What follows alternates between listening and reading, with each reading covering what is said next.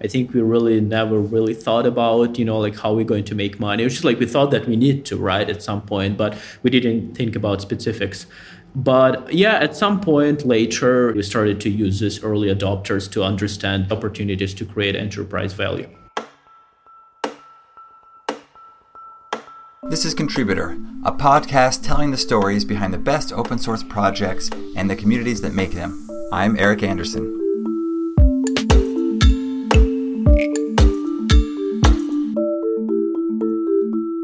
We welcome Artyom Keydunov of Cube on the show with us today. Cube is this exciting layer in the modern data stack. What's exciting to me in part is just the reaction from the market. Bunch of GitHub stars, bunch of community. So thanks for joining us today, Artyom. Yeah, Eric, thank you for having me. As we always do, help our listeners understand what Cube is. Yeah, Cube started as an open source project, but I think essentially as a product for data engineers to help to expose data to different data applications and different data experiences. What we saw happen in kind of tech stack is that all the data goes into data warehouses right now, and that's just will keep going. We'll have more and more data in the data warehouses on one end, but also on the other end, we have more and more data consumers that require different diverse data applications and different data experiences, basically. So we have more data, but we also have a huge demand for this data to be used across different applications. And what Cube does actually, it creates a bridge between these two worlds. Like it takes data from the data warehouses into all of these different data experiences, data applications. So if you wanted to build customer-facing analytics or internal tools or just use multiple BIs consistently, Cube can bring the data to all of these places and provide access control, security, caching, all of that things. We started as an open source project about 3 years ago, and it's been a lot of fun to see so many different creative use cases, how people are using Cube. Awesome. I had kind of an aha moment when we talked about the project recently.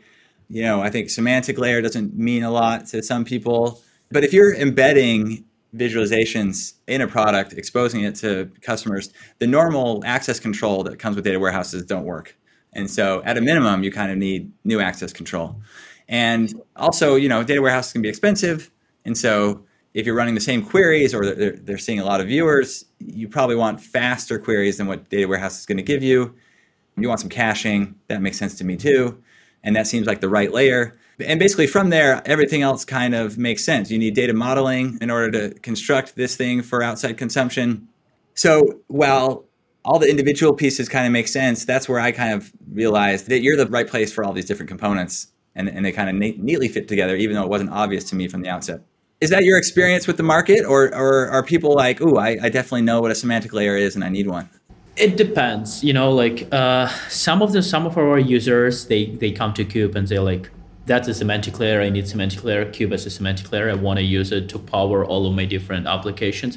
Sometimes people, it's like having a hard time to find a good name. What is Cube, right? Like, as you said, it does caching, data model, access control, and then has a bunch of APIs, and people like trying to find words to describe it. Sometimes we hear words middleware. It sounds a little bit, like old school, but maybe, technically it's correct, right? Because we see it in between the warehouses and applications. So, but yeah, I think it's been interesting to see how, people try to use different words to describe Cube, especially initially. I think lately we started and keep hearing more and more semantic layer as a definition of the Cube. Yep. Perfect. Now tell us the story. This is the part I most enjoy. How did you stumble into this? Is this something you've been working on for a while, more recently?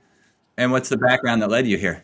Yeah, it's all started with a product called StatsBot, and StatsBot was my a side project, hobby project at my last company.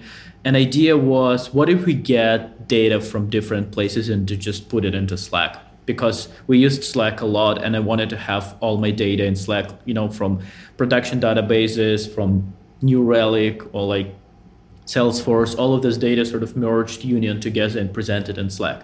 So we built this Slack application, and it was initially only a hobby project, but then it started to grow, and like people started to use it, and Slack featured us on the Slack application directory, if you remember the days when they launched it. So got a lot of users in, a lot of people like were excited about using StatsBot. My co-founder now, he was one of the first users, so he started to use it, and then he texted me, and had this Ruby on Rails application that was running StatsBot, and it started to have a lot of outages, and I just told him, like, can you please help me just to run the servers and like managing that? And he jumped in, and him and I, we just kept going and working on that. And then we started to see some venture VC people kind of reaching out to us, like wanted to fund that project. And we ended up raising a small seed round for that StatsBot as a project. We raised from ENIAC Ventures, really great people, the VC firm out of New York. And we kept going on that, working on this. But over time, what we realized is that we built something very valuable for StatsBot internally. That was Cube, because we needed the engine that would work on the data from sort of different places, and then kind of be able to present this data to different places again, right? Because the architecture we were using, we were like doing ETL of the data from different places, putting into warehouse, and then running this Cube engine on top of the warehouse, and then presenting data to the Slack. But we also had a vision to present data to different places outside Slack too. That's why we built it sort of to scale initially. So when we built Cube, we had few users that were like very active StatsBot users. They wanted to dig deeper and to have more controls of the StatsBot, and we exposed Cube to them.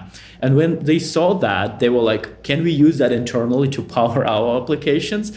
And we're like, that sounds like a good use case. And so we started to think about that more and more. And then we had this crazy idea. We were all playing ping pong in the office, and like with my co-founder, like, what if we open source Cube and just like see how people's going to use that? And we just like started to talk more and more about this idea, like convincing ourselves that maybe we should give it a try. And then we decided to do that. We open sourced Cube.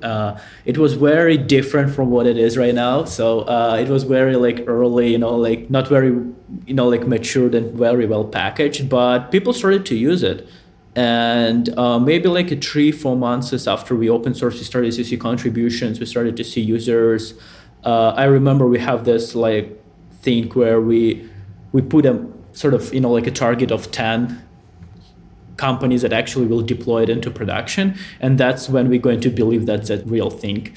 And we were counting these companies, and at some point we were like, yeah, we have 10 companies that actually deployed Cube. And then that was sort of like a pivotal moment that we realized that probably we need to focus on the Cube full time. And then we kind of changed that. We sunsetted the StatsBot, and then we fully focused on Cube. Artyom, great story. As you're playing ping pong and deciding whether to open source something, do you feel like you need to ask your investors about? I suppose it's not really part of the product. It's just like this internal layer that you had built to ship the product. What goes into the decision to open source? Is that a lot of work? Yeah. So I think when we were playing ping pong, it was like when the idea came first, and then we started to nurture that idea internally. Like we only had ENIAC as an investor, so we didn't have like a formal board or something. So, but we spoke with a partner from ENIAC, just kind of like bouncing the idea. So maybe we should just try that, and and they were very supportive. And then as we started to think about the strategy, how we would open source it, we decided that we wanted to do it in stages. So I think it took like 3 months or so really to fully open source it, because we first open sourced one piece, and then we open sourced a second and third, and then it was just like because it was really kind of not really hard, but it was kind of a lot of work to take it out of the existing product and a package as a standalone thing, right? So it took us some time to finally open source it. But I think the first thing we did, we just created an organization and a repo and a GitHub to to make sure that the name is going to be ours. And then speaking of the name, so you started out with StatsBot. Does Cube harken back to the BI cubes that we're all familiar with? Yeah, it was called Cube.js even. So now we call out, and the reason why we called it Cube.js is actually one of the first users called it this way. remember I told you about this power users that we started to expose this, like configuration layer. And because we didn't have a name for that, it was like purely internal thing. I think we had some internal name, I don't even remember, but it was not called Cube. And one of these users, they asked us something like, hey, how can I do this in Cube.js? And we were like, okay, well, like they call it this way, so let's just keep it that. And the reason why they use that, probably because like in the data modeling layer for Cube, you operate on cubes basically. You create cubes and then you put measures in cubes, you put dimensions in cubes, then you build relation between cubes, and you need to write the code, and in a code you call it a cube. And then the code was in JavaScript. Now we support YAML definitions too, but back then it was only JavaScript. So it's kind of, like Cube.js was a very natural way to describe that. So that's how the name came. Awesome. So you open source it in parts, it sounds like, and at some point you get all these users and GitHub stars in the community. How did you get there? What was the kind of early successes? Yeah, when my co-founder and I, we started to work on that, we are both engineers, but we decided that his role is going to be more like talking to existing users who are trying right now Cube, just to understand what are the patterns of the usage, what are the problems they're trying to solve, how they're solving these problems, and just kind of changing the product, and then again talking to them, changing the product, talking to them. And my job was to do like how we get these people in. So how people would learn about Cube. So what I did is I started to do a little bit blogs about how you solve specific problem with specific stack, with Cube. And I just started to post it on Reddit, different places, Hacker News, all of that stuff. And that's how the initial things, kicked off. So we created a Slack instance, and idea was that we need to fuel every traffic into Slack. So everyone needs to go into Slack. So my co-founder can actually talk to these people. Now my job was bringing people to Slack. His job was talking to these people. And then the goal of that process was to get to this 10 production users eventually. Awesome. Sounds like a dynamic duo. And then the 10 users, at this point, it's all, you're not charging them for anything. It's all open source, but presumably that's on the kind of horizon for you, as you're trying to figure out, well, if we're going to build a business here, how do we do that? And is that a conversation you have with some of your early users? No, not really. Yeah, I think we kind of always, thinking about that, because we thought that we probably eventually wanted to have a business around that, right? Like a product that we can sell. But especially before we had this 10 users, I think we really never really thought about, how we're going to make money. It was just like we thought that we need to, right, at some point, but we didn't think about specifics. But yeah, at some point later, once we got more users, after we raised our seed and then Series A, we started to use these early adopters to understand the problems. And I think, it was mostly not asking them directly, but just observing their journey to the production and then seeing them successful is like, what issue they have. They have observability, tracing, debugging issues. Okay, we probably can build tools to help them do this, right? Then they wanted more visibility into cache. We probably can build that as a, like an enterprise feature, like a UI or something for the cache. So we were like more observing and trying to understand that, and like what is the missing features, what is the challenges to deploy Cube into production, and where for us opportunities to create enterprise value. You mentioned something at the beginning, and I kind of want to transition a bit to understanding more how the product works, that you were stitching together a bunch of different data sources into a kind of single visualization. Do I stitch them together into my data warehouse and then bring my data warehouse, now all uniform, one data source to Cube? Or does Cube help me aggregate data as well from different sources? Yeah, I don't think about Cube as a federation engine. So we don't want to try to replace Trino or something. So we can connect to multiple data sources. And we also can, because we have a caching layer, so we can merge data on a caching layer. So we kind of technically can merge, with some restrictions, we can merge data from different data sources on a caching level. But at the same time, I wouldn't think about Cube as a federation engine. And frankly, I believe that warehouses is going to be the major place that organization is going to store data. It may be a couple of them, but I don't think that, we will deal with hundreds of different data sources. I think ETL products are getting better, and many companies are using them to basically pull the data into the data warehouses right now. And I envision Cube sitting on top of data warehouses. Perfect. And then the other half of your kind of the front end of your stack, I guess, is that someone chooses their own custom data viz layer, right? That's not something you provide. And so what are the typical things people are doing? And I presume that they're even making that choice before they make the choice on you. They pick a UI layer, they pick the data warehouse, and then they realize they need something in between. Right. That's a very common story. That's actually the story I was using when I was telling about Cube initially. Is in all of these blog posts, I was doing like the blog post, now you have Snowflake and you have a React, and how do you actually build application, right? And then it was like about a cube in the middle, obviously. Yeah, I mean, a lot of our customers, they build from scratch on the visualization side. So they use React as sort of the most popular front-end framework right now. A lot of different libraries. It's a really, it's really like fragmented market, like for like open source visualizations. There are also high charts, which is not like, it's commercial backed, which is good ones. There is like a chart.js, there is like a D3.js, which gives you a little bit more low level power. So we see a lot of this. There are like some React specifics like recharts. Some of our customers, they also use out of the box tools on top of Cube, like Superset, Metabase, Observable, and some other notebooks. So that's an option too. But we do see a lot of sort of, like a React chart.js style stacks. Now, I guess once you choose your front end, you choose Cube, and you got this data warehouse, you kind of have a full stack for doing a data application. There's other ways of building data apps today, Streamlit or those types of tools. Are they kind of a full stack version of what you do, or are there reasons to choose one or the other? Yeah, I think Streamlit is a good example. I think it's sweet spot in. You can run Streamlit on top of your data warehouse, and maybe soon only on Snowflake. I don't know how that's going to play out, but I think it's good for this like sort of one-pager simple application that's probably going to be used by a single person or single role, because there is not a lot of like a security access control built in. So I think the good example could be if you wanted to build a simple internal tool, or maybe you're working on some data set and you want to present it into more like a dynamic way rather than just like building slides, right, or like a static dashboard. That could be probably great choice.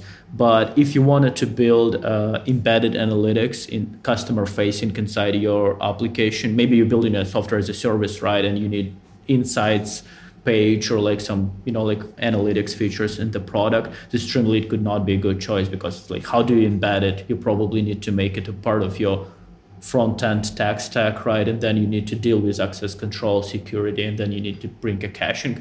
So I think, it's just like a use case wise, it's a little bit different from what we serving versus what Streamlit.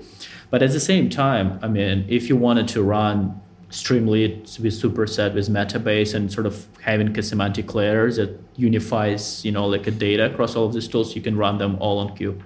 Ah, I see. Okay, so it can be complementary. That's great. So when did you feel like, wow, we're really onto something? You got through these 10 users, but now you're kind of screaming as far as adoption and community goes. Yeah, I think really the first moment we felt that we are onto something was when we got 10 users. So that's when we really, and it was like, I think we had maybe really like 1,000 or maybe 500 people in Slack. But, you're getting first people in Slack and community, and then they need to progress, they need to deploy, they need to build something, and then you only get 10 users because it takes time for them, So it took a little bit time, maybe like 3-4 months, once we saw the first 10 users, and that was great. And I think after that, we started to be more active. We, just talking about Cube, and then it led to getting more people on top of the funnel and just get awareness of the Cube, more stars, more Slack communities, and then eventually more production users. But the aha moment was this first 10 users. You said your job was to find more users, and part of how you did that was blog posts. Are there other things that you kind of figure out, this is actually the best way to find the people we're looking for, the people who most like Cube? Well, We started with the COVID, right? And I think we really first open source Kube in 2019 before COVID, but I was doing, like blogging, all of that content, as I said. And then by 2020, when COVID started, that was the question for me, like what I do next, right? And then COVID happened. It was like, I'm not going to do events probably. So I decided just to keep doing content. And that's when we raised our seed round already. So we brought a DevRel who helped me, like to build different cool applications, examples, but we really doubled down on the content and just, like keep focusing that. I thought you were going to say that you were doing a bunch of kind of COVID data, because everyone became like a statistician during COVID. Like we were all looking at charts every morning. Yeah, that was one of those like example cool projects that our DevRel person built. It was a little too noisy. I think it got some traction, but like everyone was building them. Right. I feel like we all discovered like 5 different websites every day that were going to give us COVID data. Wonderful. Where are you now, Artyom? Tell us, as folks are listening to this interview and they get excited about Kube, what do they have in store for the next year or so, and what are ways they can get involved and contribute? So I think Kube really, matured over the 3 years. So it's a different product now that it was 3 years ago, and we got a lot of contributors. And that's really great to have all these people contributing to Kube, and many core features being contributed from external contributors. One good example is a GraphQL API. When Kube started, we only had a REST API, but then GraphQL API been contributed, from the community. Now we maintain it from the core team, of course, because it becomes really important feature, but it was contributed initially as a community contribution.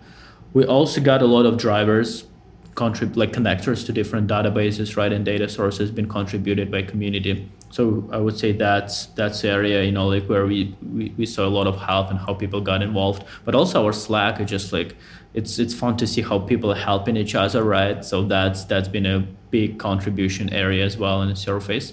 And now Kube is an open source. We don't call ourselves Kube.js anymore because we don't only serve JavaScript community, but we try to serve more like a data engineers community, and we support other languages rather than JavaScript for configuration. So we have a cloud product. So I definitely would love, people to try it out if they feel like contributing. Contributions are always welcome, and just giving us feedback and, providing some guidance in the community is that always great. Getting a meaningful contribution like the GraphQL API is a real slam dunk. Is that something where somebody just shows up with a PR one day, or do they engage with you and ask what you need? And they engaged. Yeah, we have in our Slack channel, we have a channel for the contributions. So it's been a lot of conversations, and to be honest, it's been like very overdue. So on our end, we just were focusing on other things. Many people, they wanted GraphQL, but one person, they just did it. So many asked, but someone did. Good. Congrats on an awesome project that's found a foothold in the community. Hopefully we can watch this grow and then we reconnect here and do a follow-on episode, hear the update. Awesome. Yeah, I would love that. Thank you for having me today. You can subscribe to the podcast and check out our community Slack and newsletter at contributor.fyi. If you like the show, please leave a rating and review on Apple Podcasts, Spotify, or wherever you get your podcasts. Until next time, I'm Eric Anderson, and this has been Contributor.